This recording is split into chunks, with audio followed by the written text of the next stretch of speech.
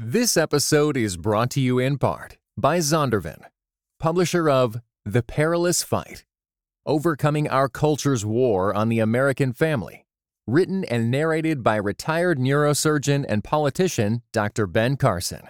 Available now everywhere you get audiobooks.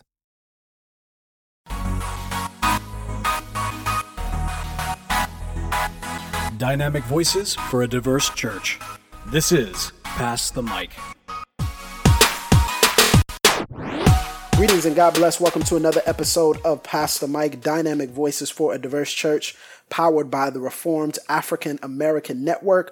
I'm your host, Tyler Burns. You can follow me on Twitter at Burns23. Follow at your own risk, as I always say.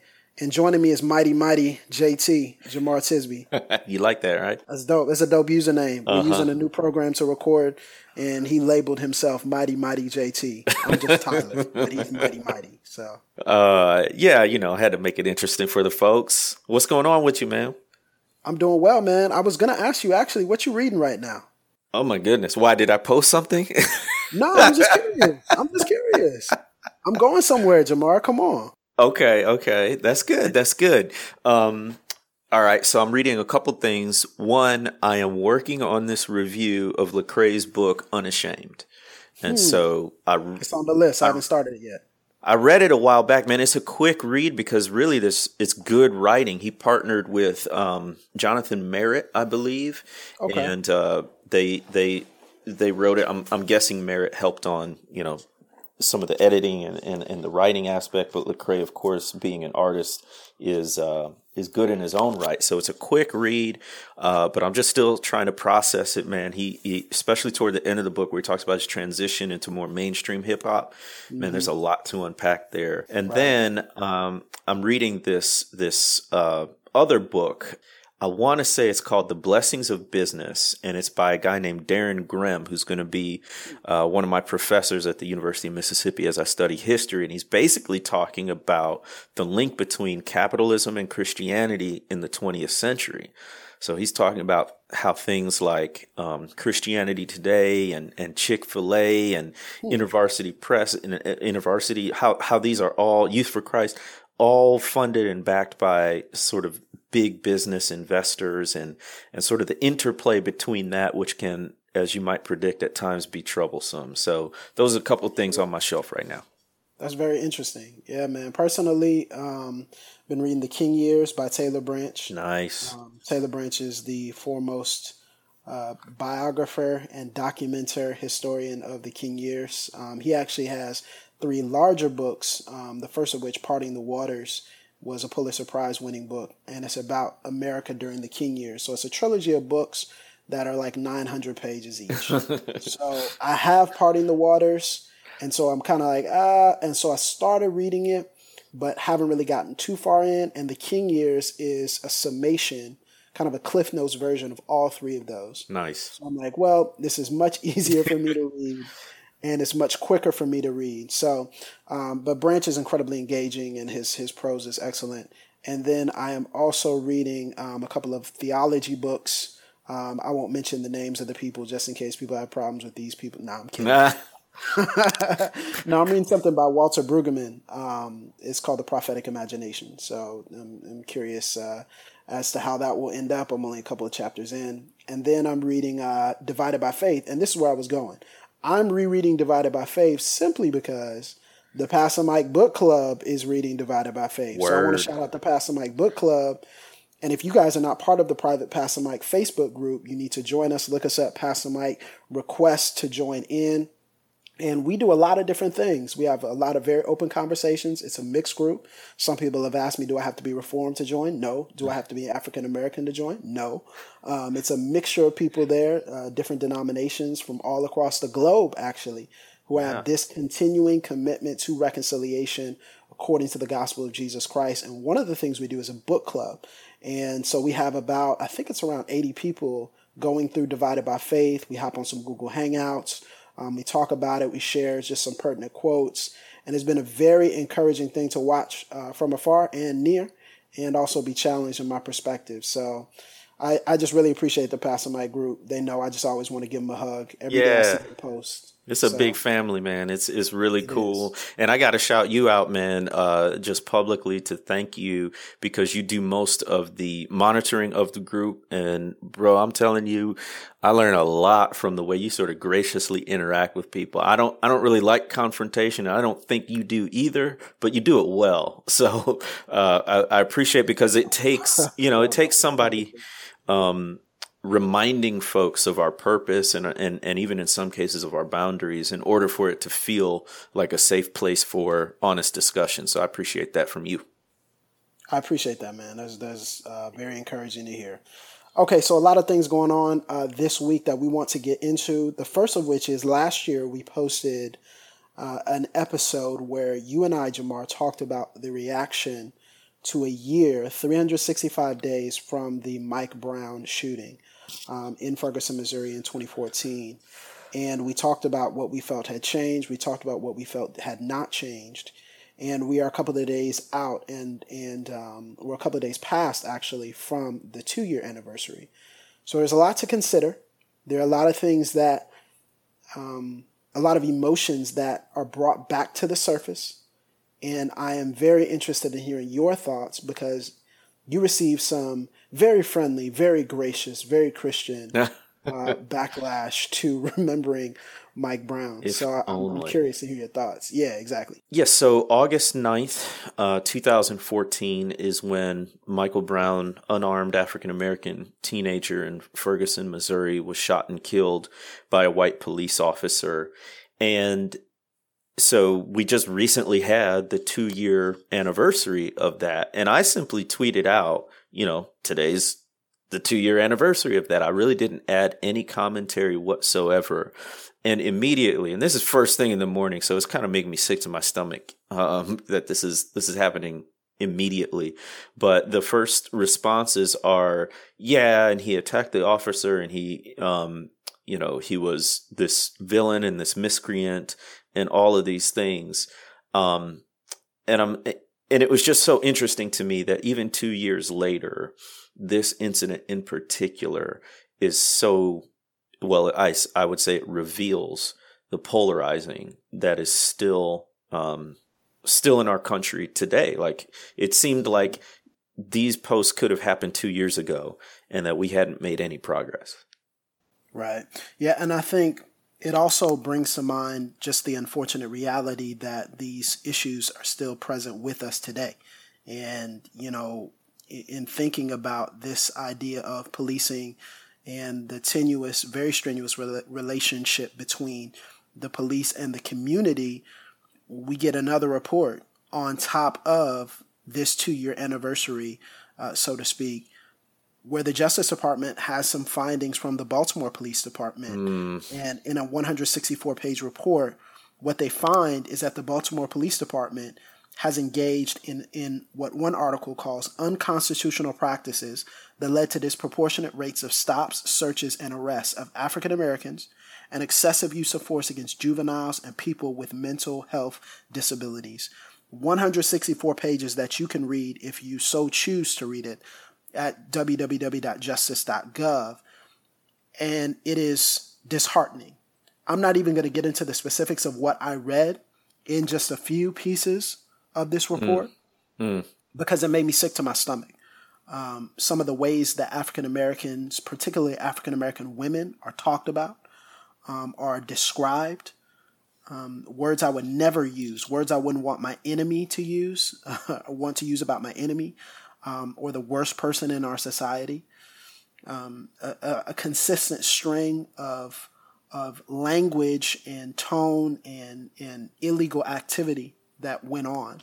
And it is disheartening and discouraging to read this, but it also should give us some encouragement that this is coming to light and not being hidden, not being brushed under the carpet, not being put under the couch, so to speak. But it is a reminder, an uncomfortable reminder that we are not past this tenuous relationship with police, but that we must enter into it and we must respect our authorities, but at the same time hold them accountable wherever we can. And it deserves saying that in the Ferguson case, there were two police reports, and I wrote about please this. Make that clear. Please make that clear. It was the Department of Justice, right? So it's a federal body that ostensibly should have less bias and less baggage about this particular case than local law enforcement. And so the Department of Justice did their own official autopsy of Mike Brown. And it deserves stating that according to the forensic evidence, it was very unlikely. In fact, he probably didn't have his hands up. And so folks will remember the chant and the hashtag hands up, don't shoot. Well, that's been largely debunked in terms of a narrative. And it does show that there was an altercation within the vehicle. Mike Brown was in the vehicle. His hand was shot. It shows that he was moving toward Darren Wilson when the fatal shots happened. So that's there. And there's no point in disavowing, that report. But what I want to say right on the heels of that is many people only pay attention to that first report, the autopsy, and they don't pay attention to the second report about the Ferguson Police Department, which is very similar to the Baltimore report, which shows a pattern of police misconduct and policies that unfairly, unjustly, and disproportionately target African Americans, particularly low-income ones, which the result of which is these horrendous relationships between law enforcement and the communities they're supposed to be protecting and serving. And so I just think that's important context as we look at these incidents. And also we talk about the generation of revenue, right? So this generates revenue for the city to have these petty offenses that gain fines, consistent court dates within the system, these stops, these minor offenses that lead to someone's name circulating throughout the system. And then the system itself fining and in essence taxing them so that the system can gain more money. And I think we should talk about that. And that's something important to remember, because these are human beings who are having their rights violated, not just because they did something wrong, quote unquote, but having minor offenses for the empowering of and the filling of the coffers, so to speak, of certain people who are officials within that city structure. Man. So the systemic element cannot be, again, we always talk about the personal versus the systemic. The systemic element cannot be missed here. I mean, we could do almost a whole podcast on each of these reports, because when you, like you said, when you get into the details, it's gruesome. So in the case of Ferguson, you actually have one of the city officials emailing the police chief and saying, hey, we need more revenue. We're not going to be able to make budget numbers if y'all don't come through on citations, which then gets translated to officers on the street as you need to stop more people and give more tickets, but it's not spread out evenly among the population. It's targeted in African American neighborhoods, which then leads to another cycle, because if for some reason you miss your court date, they'll put out a warrant for you. Now, folks, that means you can be arrested for missing your court date for something as minor as jaywalking, literally. Right. And then you're in the system. And this is what Michelle Alexander talks about in her book, The New Jim Crow, is that even once you're out of the actual prison cell, you're still in this system that labels you as a felon or a criminal, and then thereby excludes you, in many cases, pretty much for life, from most of the privileges of a citizen. But it was all part of a system that was rigged for revenue in the first place. Right, exactly. And if people are wanting a real life example of this, and I think some people would say, well, it's just minor offenses, just pay the fine. Number one, people can't pay the fine. But then if you want a real life example of the tension that can exist with this, take a look at Philando Castile, who was shot and killed by police, and he had been previously pulled over 46 times. Unreal. 46 times. And they actually interviewed someone who had represented Philando Castile as a public defender on a podcast I was listening to. And they documented why this is a problem. They documented why being in the system and not being able to pay a fine, and then you're having to deal with a suspended license, and then you have to pay to get your license back, or you have to pay the fine, and it's a cycle. It's cyclical, and so when we're talking about these citations, they lead to, or have the potential to lead to, escalation. Another situation, Walter Scott, right? The Walter Scott situation, which again led to the killing of an unarmed black man. So I just want us to remember that, and I want us to keep that front of mind. And so why would that be important, Jamar? Is that a gospel issue? Is it a gospel issue for us?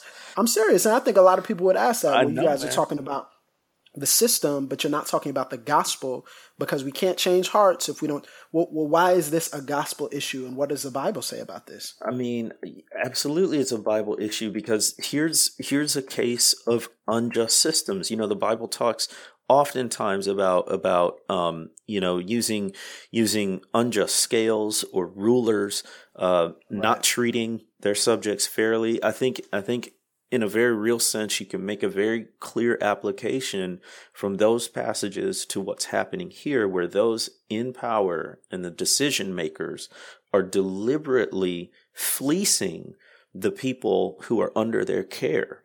And you can look at it just purely from a financial standpoint without bringing race into it necessarily, although I think that's important. But if that's troublesome to you, you could still just look at this financially and say, this is unfair. This is unjust. You are exploiting the poor. You are exploiting the people who don't have power.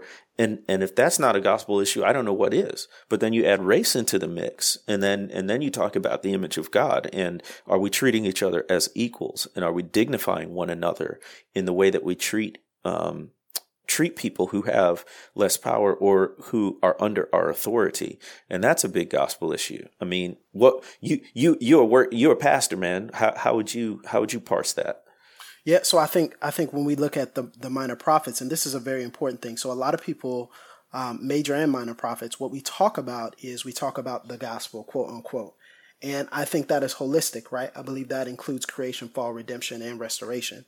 And so when we're talking about this, what we see, the tone in Isaiah, the tone in Jeremiah, not just the imperatives, but also the indicatives as well. What does God place weight on? Right? In Proverbs, where he says, unjust scales, I hate them. I hate unjust weights, right? If you oppress the poor, then that is something I hate. If you are oppressing those who are under you, that's something that I hate. Like, God does not co-sign that. God does not allow us to get off the hook easily for that. And so as Christians, we must say, what has God placed emphasis on? And if God has placed emphasis on it, then that is something we should place emphasis on. So every single person's rights, we're talking about Jeremiah 22, where it talks about, stop killing the innocent. Don't kill innocent people. Like, it's very simple. Like, do not kill innocent people. One of the things Brueggemann talks about is, or actually this is Christopher J. Wright. He talks about in the book Old Testament Ethics for the People of God, is he says that oppression causes poverty in many cases. That there are, what we see throughout the scriptures are examples of people being oppressed, and then that leading to poverty, not the other way, which leads to the societal and social ills that we continuously see. And so I think we must draw causality here, because when we talk about the oppression that leads to poverty, then we talk about crime, then we talk about disenfranchisement, then we talk about lack of education, then we talk about lack of health care, then we talk about a dehumanizing, a denying of rights. So we could go deeper into that, but I just want to remind us to read our Bibles holistically, read the entire script, because what Jesus is saying in the New Testament is echoed by God in the Old Testament as well. Amen, man. And you know what? It was very troubling to me. I was awake at 4 a.m. praying about these reports on the police department. And I add this because if you're not seeing this in scripture, and I don't know how you can't really, listen to your brothers and sisters who are most impacted by this, because reading both of these reports, I reread some of the executive summary of the Ferguson report, and then some of the report on the Boston PD. And I'm sitting here as a black male thinking about, it's dangerous to step out of my door. Yeah, it is. And oftentimes from the people who are meant to protect you. And in the same breath, I always say this is not, and even these reports say we respect their profession. We respect the fact that these men and women are putting their lives on the line every day. And we do.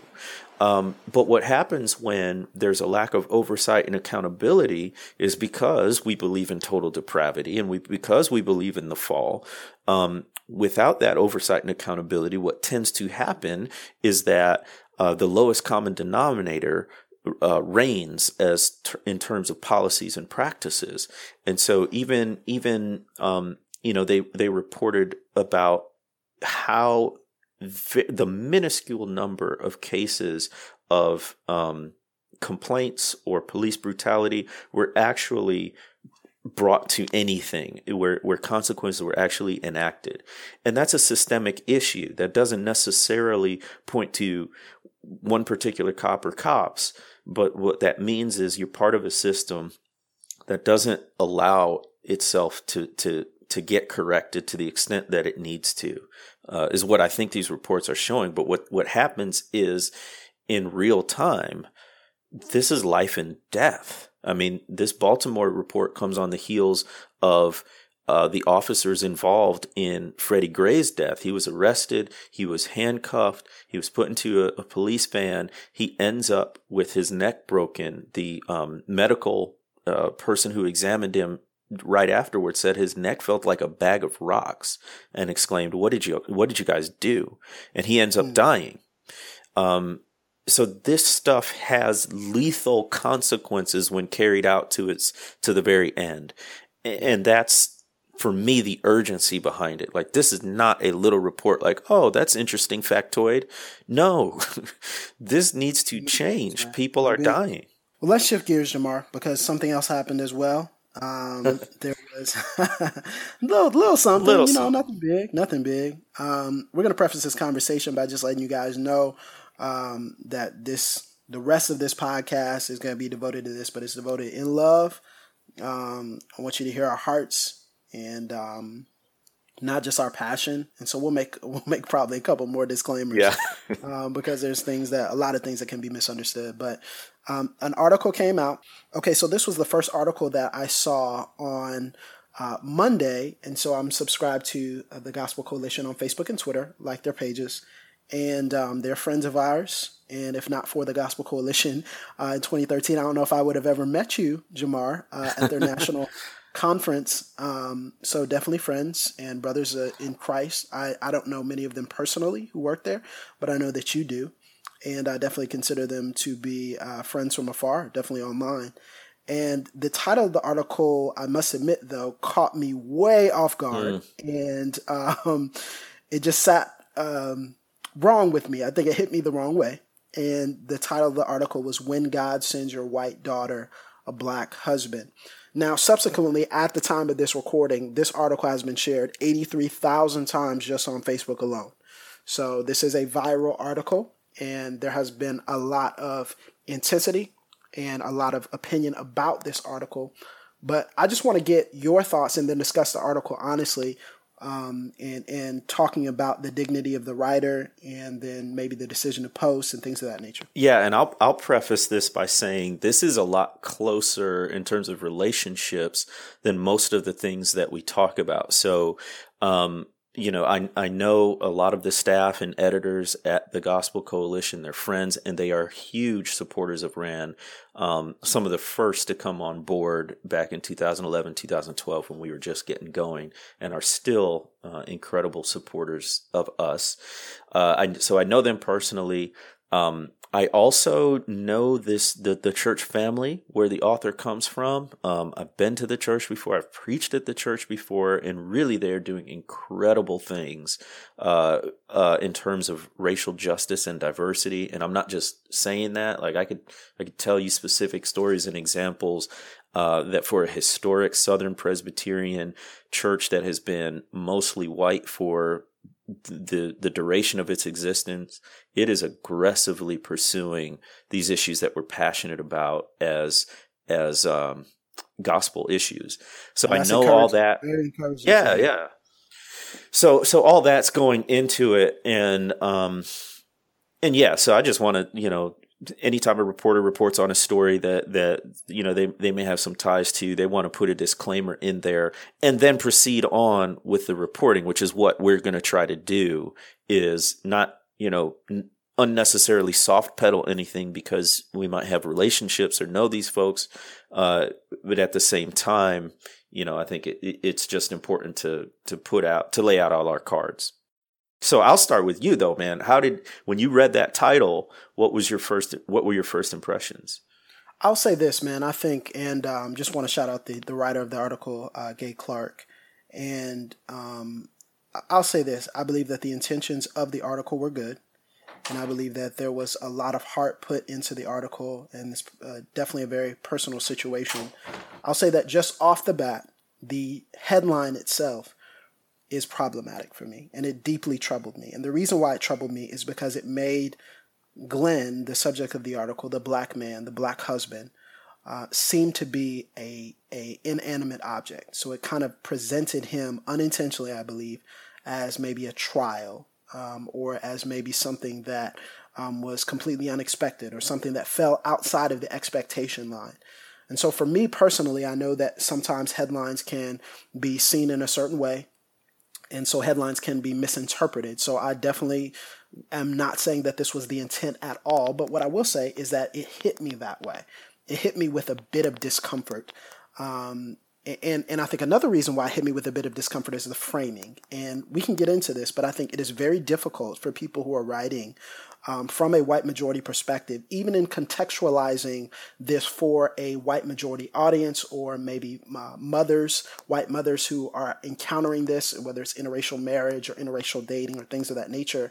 It's very difficult for them to get off of centering themselves. And you kind of talked a little bit about this, Jamar, but it is very difficult for me as a black man to see the white-centric perspective. In some ways, it can diminish maybe the opinions that I would have personally, or the perspective that I would have, simply because it's the centering of that perspective, which would say, this is about us. And I think sometimes I want to say, well, it's bigger than us. We're a body. And if we're truly going to advance and progress in this conversation, I think we have to reject that type of framing, and the framing that would center it around, well, these were my expectations, and this is what I wanted for my daughter and for my family. And I think a lot of people acquiesce to that narrative. And I would say, well, I appreciate that thought, but there are other people involved here. There's another side to that. And so the framing, those are just two things I'll say at the outset: the framing of the headline, and then the overall framing of the article bothered me. And then I got into the actual text of the article. But what about you, Jamar? I'm curious here what you would. Yeah, so the title sort of rubbed me the wrong way as well. And I had the same impression. As a black male, it kind of objectified me. It otherized me. It dehumanized me. I felt sort of like this, not as a person, but as this kind of impersonal, slightly malevolent force that, this family had to endure. And I'm like, that ain't me. I'm a person. So that was that. But to me, I was like, okay, well, maybe they're just trying to be provocative or whatnot. But then you get into the article and its content, and like you said, there's issues with framing, and in particular, I think it is what you're talking about, the centering of the white experience and perspective. And again, we're not impugning Gay Clark, the author's motives here. I think as we read it, if we're honest, we get what she's trying to say and where she's coming from. I think we can see that. But the way it came off, right? So there are particular. All right. So I'll talk about the centering, and then we can get into some of the specifics of the content of the article. Yes. But what I mean by centering is when we are in homogenous environments, whether racially or in terms of gender or economics, whatever it might be, it becomes extremely difficult to see the world from someone else's perspective. And then the way that comes out is, even when you're talking about diversity, you're talking about it as if you are in the center or the hero of the story. And so as what happens with centering in terms of whiteness and race is that whiteness is normalized and it's pervasive. And the sense is, and this affects our churches too, the sense is that this is ours, whether this is the church or the theology or the country. And to an extent, if you're different from us, because it's ours, we're letting you in to what's ours. And how nice of us to do that. And so I think some people came away with that impression from the article, that this author was saying, it is just so commendable of me to have accepted this black man and the problem that it is to be black, quote unquote, into my world. I don't think that's what she meant at all. But when you write in a certain way that feels like you're centering whiteness, that's the impression that you get. So let me interject here with this idea before we get into maybe some other specifics within the article. That when we speak about this as far as critique, there are two different levels of critique, right? So Jamar and I are and Jamar even more than me, we're very familiar with the idea that when we say something publicly, we are speaking not just for ourselves, but for an entity, for a church, for an organization. And so what we say in particular can get attached to bigger forces than just us. So with great power comes great responsibility. To whom much is given, much is required, right? So when we're talking about the gracious critique here, we do want to extend grace, but we want to make sure that we're communicating that in the confines of a small group, in the confines of a dinner table, we're not jumping down someone's throat about this situation. We're not giving them a 10-point castigation about why they're wrong and why they're representing white supremacy. That is not the case. That's not what we want to do in a one-on-one setting or a small group setting. However, when we're talking about the broader representation of Christianity, for better or for worse, this will be used to impugn Christians. This will be used to accuse the gospel that we preach. And so the reason why we approach this in this way, in a critical way, is not to deny Gay Clark grace because we give her grace and we pray for her. But at the same time, we want to make sure that it is clear in some way, shape, or form to other people who are watching, and also to our fellow white brothers and sisters, that there is a perspective to adjust here. Not that we don't give grace, but we critique with the idea and with the perspective that more people than just a small group are reading this, but that there are thousands and unfortunately millions of people who are reading this and coming to conclusions. So we give this critique in love, not demonizing, not burying, not crucifying, but simply saying, I hope we will consider this as we move forward so that we may learn and progress in the conversation. Because simply saying we give you grace without saying, hey, there's a perspective to correct here is not really giving grace. Does that make sense? Absolutely. And as is typical in cases like these, there are two equal but opposite responses. One is to completely jump all over this article and the author and be extremely harsh and ungracious, which we did see, honestly, on social media. The other extreme is, like you were saying, Tyler, not saying anything at all and just saying, oh, well, A for effort, let's move on. I think either of those would be an error. And I think there's a third way that would be more fruitful and productive, which is speaking the truth in love. I mean, this is a very basic biblical principle. It gets complicated by the fact that it's a public platform and the medium is a blog post.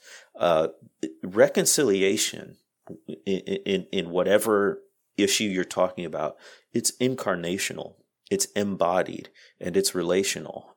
It does have to touch on the systemic and the institutional, but what I'm saying is it's really about discipling people into a greater wisdom and awareness about these things. And that's hard to do online, if not impossible. It's impossible. Yeah. Not intended to be done via social media. Exactly. So that's the frame I'm coming from here. That being said, there were specific parts of the posts that were troublesome. So right off the bat, she says this white 53-year-old mother hadn't counted on God sending, quote unquote, an African American with dreads named Glenn. And that was just like, wow. We talked about the sort of objectifying and otherizing and dehumanizing. This isn't an African American. And then the compound matters. He's got dreads. Oh no. And so like already I'm feeling as a black man, like, okay, there's something malignant about me that has to be fixed or excised. So, or something that doesn't fit within the scope of expectations. So it almost seemed at certain points like, being black was another species, right? Like it was another entity within itself to say, well, I didn't expect him to send me that, and I know that wasn't the intent, but it makes me feel incredibly otherized, and it does not make me feel dignified as a black man. She goes on to say, here was another part. It was under point number 1 about remember your theology. She said, Glenn moved from being a black man to a beloved son when I saw his true identity as an image bearer of God, a brother in Christ. Do you want to tackle that, Tyler? Okay. So I would say that, when we're talking about moving from something to something, what it sounds as though is you graduate and transcend race. So he transcended the fact that he was black and moved into being a son, as though he wasn't already an image bearer of Christ, as though he wasn't already an image bearer of Christ as soon as he walked up, regardless of any familial connection, right? So we want people to see us as human beings and not to move past our blackness, but to embrace the blackness that God has created us with uniquely, so that we are seen in true dignity, not in the dignity of, hey, he's a brother in Christ now that I get to know him, but he was dignified before.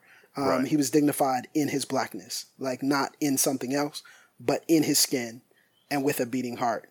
He is still dignified. And again, you get where, in a charitable reading, you get where she's coming from, where he's gone from this sort of two-dimensional other kind of thing or being to an actual person who shares the dignity of it. You get that, but the way it's phrased and worded, it makes it seem like he becomes okay to the extent that you look past the color of his skin. Right. And that you become colorblind, which is a well-intended but erroneous concept, because we don't believe in evolution. We don't believe in progressive enlightenment. Like, we believe that sin still infects the way we view people. It does.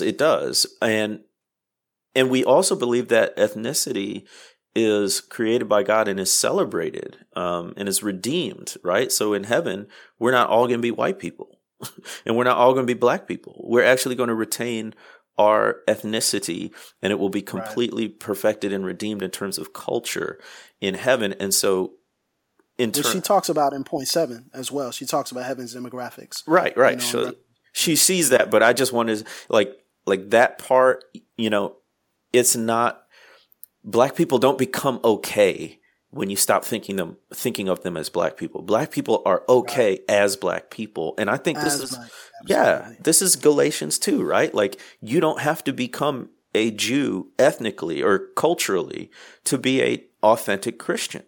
You don't have to become anything culturally or ethnically to be a first-class child of God. And when we make these requirements that you have to dress a certain way, like our music, like our theologians, like our whatever, you're adding to the gospel, which is indeed negating the gospel. So, and I think, let me ask you this, Jamar, because I think it's important to say this. Have you been, I know you're married now, but have you before been the dreaded Glenn? Has that been you before? I mean, it's been me before. Yeah, okay, all right. I've interracially dated, so it's been me before. Has it been you before? It has been, and it's heartbreaking, man. Like for real. I dated a girl once, and she did not want me to have dinner with her parents because she was afraid of how they'd react. Our relationship ended shortly thereafter, after some different conversations, but like that was heartbreaking, because here's someone that you care about and you're affectionate towards, and even she is having reservations because of what you look like and where you're coming from. Mm-hmm. So, I think that's another part of this article. This is extremely personal to a lot of people, both black and white, who are in or have been in interracial relationships. I mean, when you saw that article, what relationships did you think about? Yeah, I have been in that same, very similar situation. I will say that the parents of the particular young lady who I was dating at the time in college did come around, and I was at a place where I didn't really understand maybe some of the language that was being used by others outside of them to describe the relationship.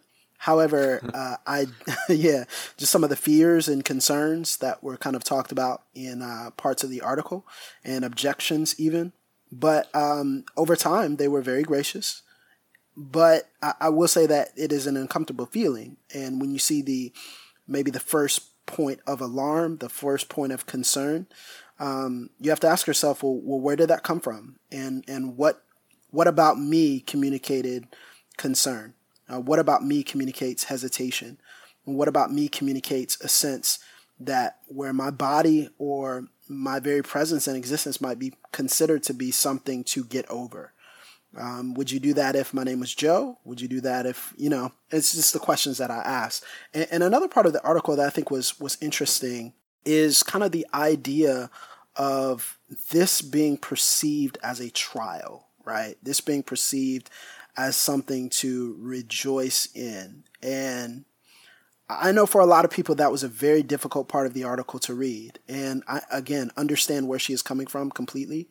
But I think for some people, it seemed like, well, this is what we have. So, rejoice in this. And instead of saying, you say that to someone who kind of feels that they have been given a hard lot in life or given difficulty. And that kind of extended to the interracial children and the idea of what the seed will look like in the future. And I don't know. That just made me feel, the article itself with good intentions just made me feel uncomfortable. Just in general, I'm just listing things that made me squirm. And the reason is I want my dignity. I believe that's what the Lord has created me in. Man. I want dignity, and I want my dignity for my younger brother, who's 19 and who is, probably soon going to be in a relationship himself, and maybe who knows, have these conversations. I want his dignity to be seen. He's a man, and he is an image bearer of God.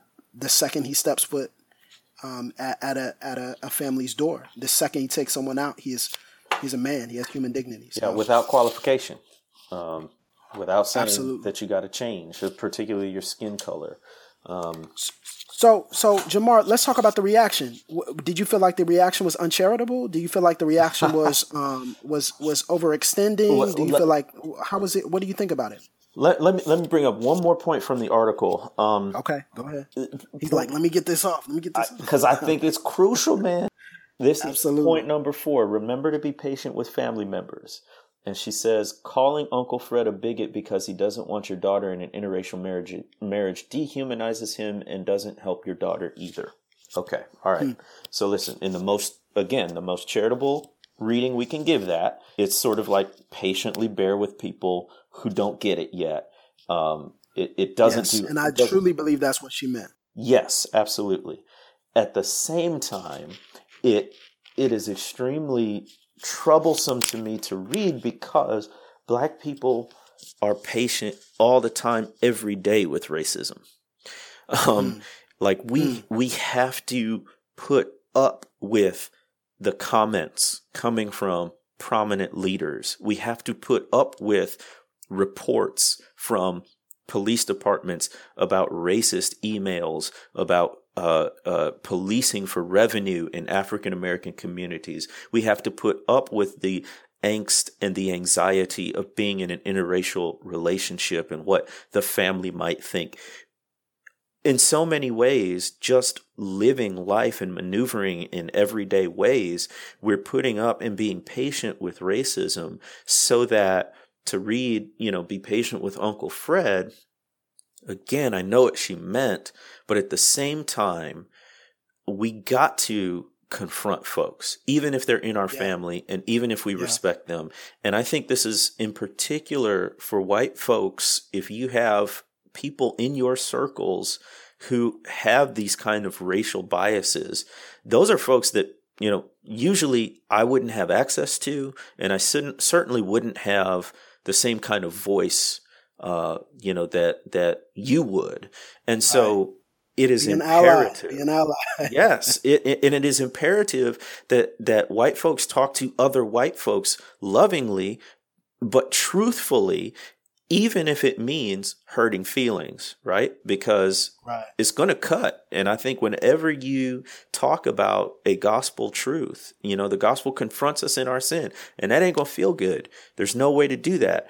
And because racism is such a dangerous sin, it can lead to so many ills. We've got to take this on head on. Yeah, and so for me, at the first reading, that particular part hurt me. And the reason it hurt me is because it made me feel like Glenn, and I keep using his name to remember his humanity, but it made me feel like Glenn was otherized, but racist family members or biased family members have been humanized. There it is. Like, it was a weird juxtaposition. Yep. And so it was like, well, I got to get over this, but remember to bear with that. And I'm like, wait, how does this work? Where did these scales get flipped? I thought it was the other way around, And so again, this is all the reading that we are very familiar with. And I think for many people, they're reading and saying the article was fine. And I would say, talk to more people about the article. Talk to more black men who have been in that situation. And I have a number of black male friends who are brothers in Christ who are in interracial marriages. And there will be a lot that listen. There are a lot in the Pastor Mike group. So it's very interesting to hear their perspectives about this and how that made them feel. So I think that juxtaposition of otherizing and then humanizing, I felt like the opposite things. Sometimes it is necessary. Sometimes confrontation is a requirement. So you talked about the responses, and I think in many ways this is probably the trickiest part of the whole situation. Let me say this as in general. I think, particularly as African Americans and allies, that we need to modulate our outrage. He said modulate outrage. Okay. Modulate our outrage in the sense of not turning it off and not muting it, but it doesn't have to be at volume 10 for every incident, Absolutely. We're Bible people, right? If we're Christians, which means better be. I hope so. And then I also hope that because we're Bible people, that context matters, right? So we want to know what book this passage is in, what are the circumstances, the historical circumstances around it. We want to know Old Testament, New Testament, original languages. All that context matters to get at the accurate meaning of something. Well, I think context matters in this case too. Who Gay is as an author matters, and where she is in her journey. TGC is a platform, and what we know about those brothers and sisters, who they are, what they're trying to do. And yeah, they've got issues, but we also know this isn't like Westboro Baptist Church or something, Yeah, definitely. I think that context matters, and in that context, and I think you also got to talk about who's responding, right? A lot of non-Christians responded to this.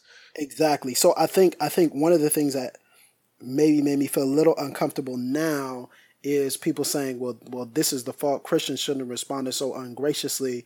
And I say, well, hang on now. Who are you talking about?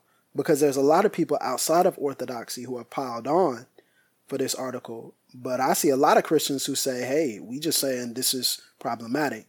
And so what qualifies as lack of grace? What qualifies as lack of patience? And so I would say that there has to be some distinction drawn between the Christians and the non-Christians who have just co-opted this as another example to spread hatred about Christianity and the God we serve. So I think that's a big difference. But at the same time, I will agree that we must modulate outrage. I will also say that I think for a lot of people, outrage is a moving target. So when we're talking about outrage, sometimes that sounds like the preservation of feelings rather than a gracious challenge, right? So it seems like for some people, they would say, you guys are going too far. And I would say, well, what's too far? Like what is acceptable critique?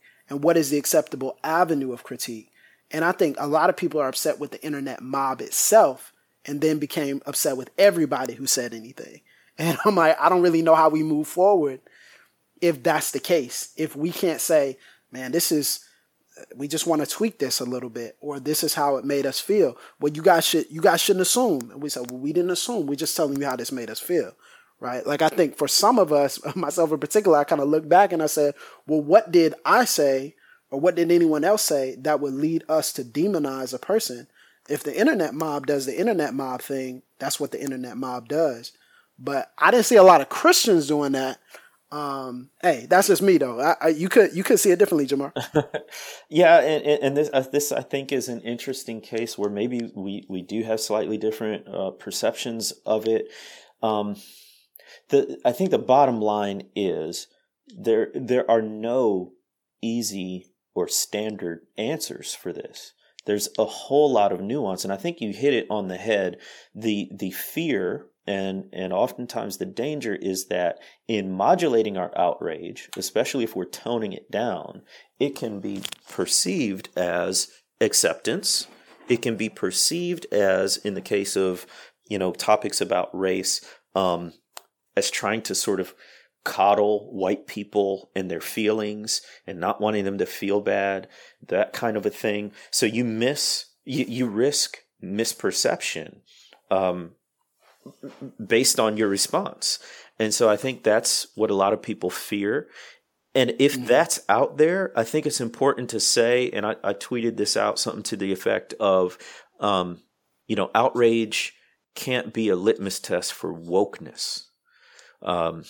Which is to say that... Which we would agree. I hope so, because I think it's becoming, even among Christians and Black Christians, like you're only really down if you get mad about the same things I get mad about, and to the degree that I get mad about them. And I think we got to watch that, because personally, and this is just Jamar talking and you may feel different, I think it was a bit overwrought. And whether that's, it's hard, whether that was anyone in particular, and I'm talking particularly about Christians here, whether it was any specific person who said something that wasn't gracious, or whether it was the accumulation of people saying things, or both. It was, my heart is heavy for Miss Clark right now because of what she's had to go through. And I don't as soon as I say that, people are going to interpret that as, well, you're protecting her feelings. You're not looking at it from the perspective of the minority or whatever. You can think that if you want. We just spent an hour breaking down the article and what was troublesome. But I think in this case, in every case, you got to look at it on its own merits too. There was a bit of it felt to me like a bit of an internet mob mentality. Yeah, that's interesting.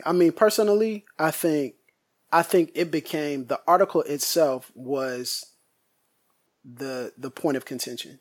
And I think the article itself is, in many people's minds, and mine included, representative of a mindset that is uncomfortable, that makes us feel as though we are dehumanized within the church. So again, without going into intent, because I don't think anybody wanted to bury, well, I'll say this. I didn't want to bury her at all in any way, shape, or form. And I said that multiple times publicly. But what I will say is what is acceptable? What can we say? And what I'm hearing is, well, you want to be heard. I'm like, well, what do we have to do? How do we have to come to you to be heard? And are you pursuing reconciliation to the point where we can say anything to you that would offend you, or anything to you that would make it seem like, hey man, maybe this wasn't the best way to go? Is that acceptable? Or, hey, I think this is good, but like, do we have a price of admission of praise and compliments before we can get into our critiques? You know, and I feel that. I feel like we have to gingerly walk on eggshells to say anything, because people are, and this is, I'll say this, I'm very uncomfortable with the backlash to the backlash, because people are saying, man, everybody been vitriolic. I'm like, who? I see a lot of people outside the Orthodox faith who have been vitriolic. I don't see a lot of my friends being vitriolic. I just see them saying, hey, like, you know, maybe some people have stepped a little bit too intensely on that line. Maybe they have, but I haven't seen a whole bunch of people in the family just going in. What I've seen is them saying, hey, why did we do this? Why do we allow this to get out? You know what I'm saying? So I've seen a lot of people saying, man, this is why this is a problem to us. This is why this is concerning to us. But I feel like we're walking on eggshells that we have to backpedal. And I'll tell you this, if we were out to get her, we would not have applauded when she came out with the tweet recently where she said, hey, I've asked them to take this down. You know, I don't want to cause any problems. Please pray for me. She's just been a model citizen throughout all of this. And so when we saw that, we weren't trying to go after. And I say we, I'm just saying me. But I don't know what's acceptable. If I'm being very frank and honest and open with you, I don't know what's acceptable. And it kind of makes me say, do you really want to have this conversation? Because we never promised that this conversation was going to be easy. We promised that this conversation, you're going to trip a little bit. We're going to trip a little bit. But we want to keep going. We don't want to just smack each other around and say, y'all ain't got no grace. Well, you know, I heard that to me has been problematic, because people have said, you guys didn't have no grace with her. What do you mean? We just said we just, you know, anyway. Right. It's a podcast, so I'm. No, I love it, man. I hear what you're saying, and you don't want to have the sense, as a minority, particularly, that you're walking on eggshells, and that you have to give all these disclaimers, as we've done time and time again in this podcast. Absolutely, for a reason. For a reason, right? To me, though, here's what I thought. Was even from Christians, it came off, the tone sounded similar to how we might respond to the report on Baltimore PD, and how we might respond to somebody who said, oh, it's not that bad. And what I mean by that is not that people were using curse words or calling the author, you know, any sort of names or anything like that, but it was just this sort of direct, didactic statement about the wrongness of the article without any sort of context of, hey, we get where they're coming from, but here's what we found problematic. I think we need to modulate that because of the context. I don't think we always need to take that approach. I think there are definitely instances where we can just call a spade and say, this is bunk. And by the way, modulating outrage doesn't mean not telling the truth, because I think we're doing that on this podcast. We're telling the truth. And yet I hope we're doing it in a way that says, not only is this a sister in Christ, but we see the journey she's on. And, absolutely. And we want to encourage her on that journey. And so that time for like real direct whatever, I think is always, you know, a possibility. But as we said at the beginning, that's much more done in the context of a real relationship. You know, so if somebody who knew her, wanted to sit down with her after this article and say, hey, look, let me just be real honest with you. This is what I thought about the article. I think that's very different than on Twitter or Facebook doing that among Christians. Well, I would agree. And I even said, like, this is best handled as a discipleship opportunity, as a place for growth and love to be extended. Absolutely. Where do we get to the place, though, where it says this is a representation, a mass article? Here's my perspective. I'll give you my perspective. So we had a forum at my church that I put together with 6 different pastors from across the city, multi-ethnic, interdenominational, and it was a very good, healthy forum about racial reconciliation and harmony. Now, the day of that particular forum, the local Black Lives Matter activist organization tweeted, or they actually posted on Facebook. They said, "Hey, we support you in this. Thank you for putting this together. We look forward to being there." Dope. Huge. They've never been to my church. Wow. So it's huge, right? So when we came in and they were there. And so they participated. They listened. They had some clear objections to certain things that some people said. And they had some enthusiastic agreements to what other people had said. And they were excited to be a part of the forum. And they said, thank you for having the forum. It was difficult for them, but they said, thank you for having the forum nonetheless. So there was another event that they had the next day. I went to that event, talked with them a little bit more. Good. Trying to build bridges, trying to create connections. And just so anybody would say that they don't talk about black on black crime, this was a forum about black violence in the black community with the police chief, etc. So here's my thing. I'm trying to evangelize and give gospel and give grace to them. How do they view this? Like, to me, they're at stake. Like, the people who are part of the family of God, I want to treat them well. You know, I want to do good, especially to those who are of the household of faith. But how do the activists view this article? And have I unintentionally, or have we unintentionally given ammunition for them to say, well, this is what you believe, man. I see you like this. This is what you believe. And so when I hear that, I'm thinking of those faces. I'm thinking of people say, man, this is why the church don't listen to us. Or this is why we're not here no more. Now, again, is part of that ungracious? Absolutely. It is. But sometimes I fear that we don't recognize the gravity of the representation. And yes, it is going to be unfair many times, but these are people who, man, I want them to be eligible recipients of the grace of God. I want them to experience the love of Christ. I want them to come in. Where am I going to send them to church? If they get saved, who can disciple them? These are things I'm considering. And then when I read this, and then when I see, man, y'all just piling on, I'm like, no, much is at stake here. Like, there's a lot at stake, because how we are viewed can affect whether or not someone will ever step in our doors again. So that's just my perspective. And so when people say that, I'm like, well, yeah, again, don't center just one thing here. There's a bigger and broader representation that must be considered. I hope that communicates just part of my heart. Well, yeah, I get what you're saying, and understand it. And I say this jokingly, but only half jokingly, point them to Rand. Absolutely. I think as a site, because we are steeped in these issues and we have so many minority writers and whatnot, we're in some senses well equipped to tackle these from a Christian perspective, that I would feel comfortable with an outsider looking at, to know that we're not just, in these Christian circles, crazy bigots racially. So there's something to be said for that, that there are outlets dedicated to these kinds of conversations. But at the same time, what happens when it does happen? Because we live in a fallen world. We know that the blog posts that come out aren't always going to be titled appropriately or edited to the extent that we want. So what happens when it does happen?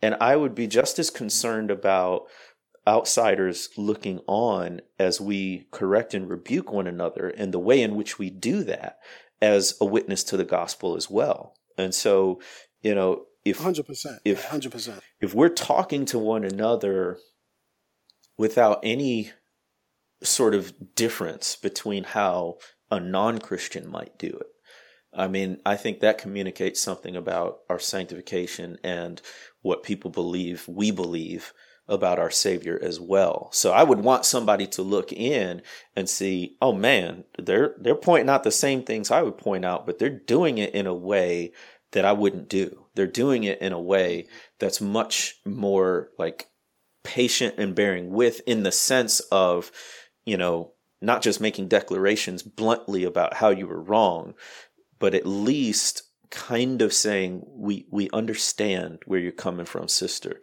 Right. Let's meet. Let's not even have this conversation online, whatever it might be. Or even another blog response, right? Like there's lots of ways to handle it that can be sensitive to a world of non-Christians who are watching. Absolutely. Yeah, I'm here for that. 100%. 100%. Now, what would you say to the people? I know this is going long, but what would you say to the people who would say, well, this is why we don't talk publicly about this? What would you say to those people? Our white brothers and sisters. Man, we're saying, man, we see your response. Well, we see the response to Gay's article, and this is why we don't talk. Okay, so I wrote a blog post about this on RAN a while ago about encouraging our white brothers and sisters, and I do want to do that, and I'd probably need to forward that on to Gay Clark and whatnot. But at the same time, and you said this before, nobody promised it would be easy.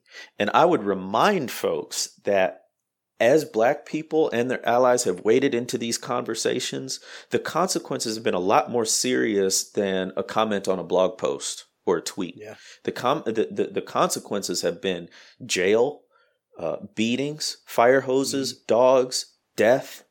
So it's never safe to confront a culture with its sins. And it's never safe in our climate to talk about race. And so some of that is sort of suffering for the gospel as you speak truth into darkness. But I think this is more the case, and I think this is your question more directly is, okay, as a white person, if I say something about race and I mess up, I'm just going to get just totally this onslaught of negative. Maybe. I can't guarantee that won't happen. I can say that this is the right fight and that you're going to learn from it if you keep going. But to retreat from it would be only to perpetuate the issues that have gotten us where we are. Yeah, that's good, man. Yeah, I think when I hear it, it hurts my heart because I sympathize with the idea of, walking on eggshells and not knowing. Obviously, as I just communicated, what do I say? But I will say, man, that I hope people would say, hey, you are worth it.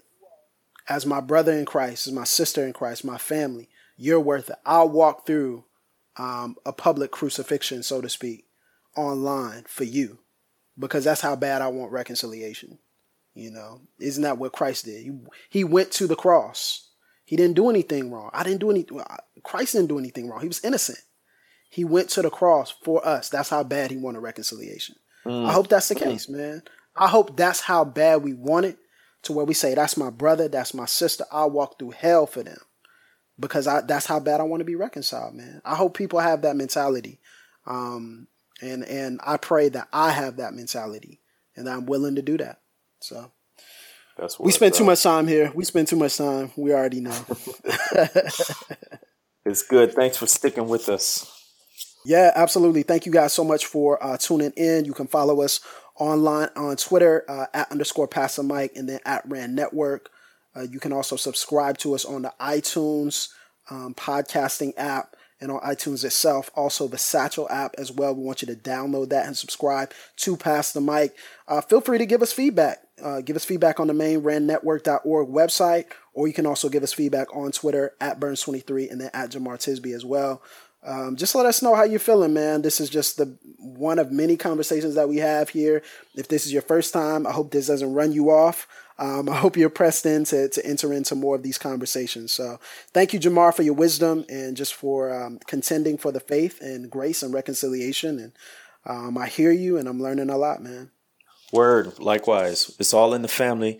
And let's keep making these moves. And if you want to read more or learn more, visit the website, rannetwork.org, RAAnetwork.org, or listen to past episodes of Pass the Mic on Twitter @_Pass the Mic. Also subscribe to Satchel. You can make a donation directly to Pass the Mic. We are not a big operation, folks. We would love your support.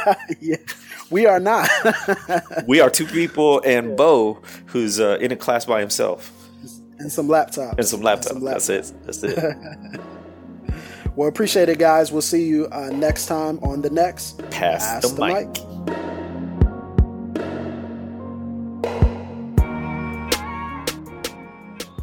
You've been listening to Pass the Mic, a Podastery production. To find out more about this and other shows, visit podastery.com. That's PODASTERY.com.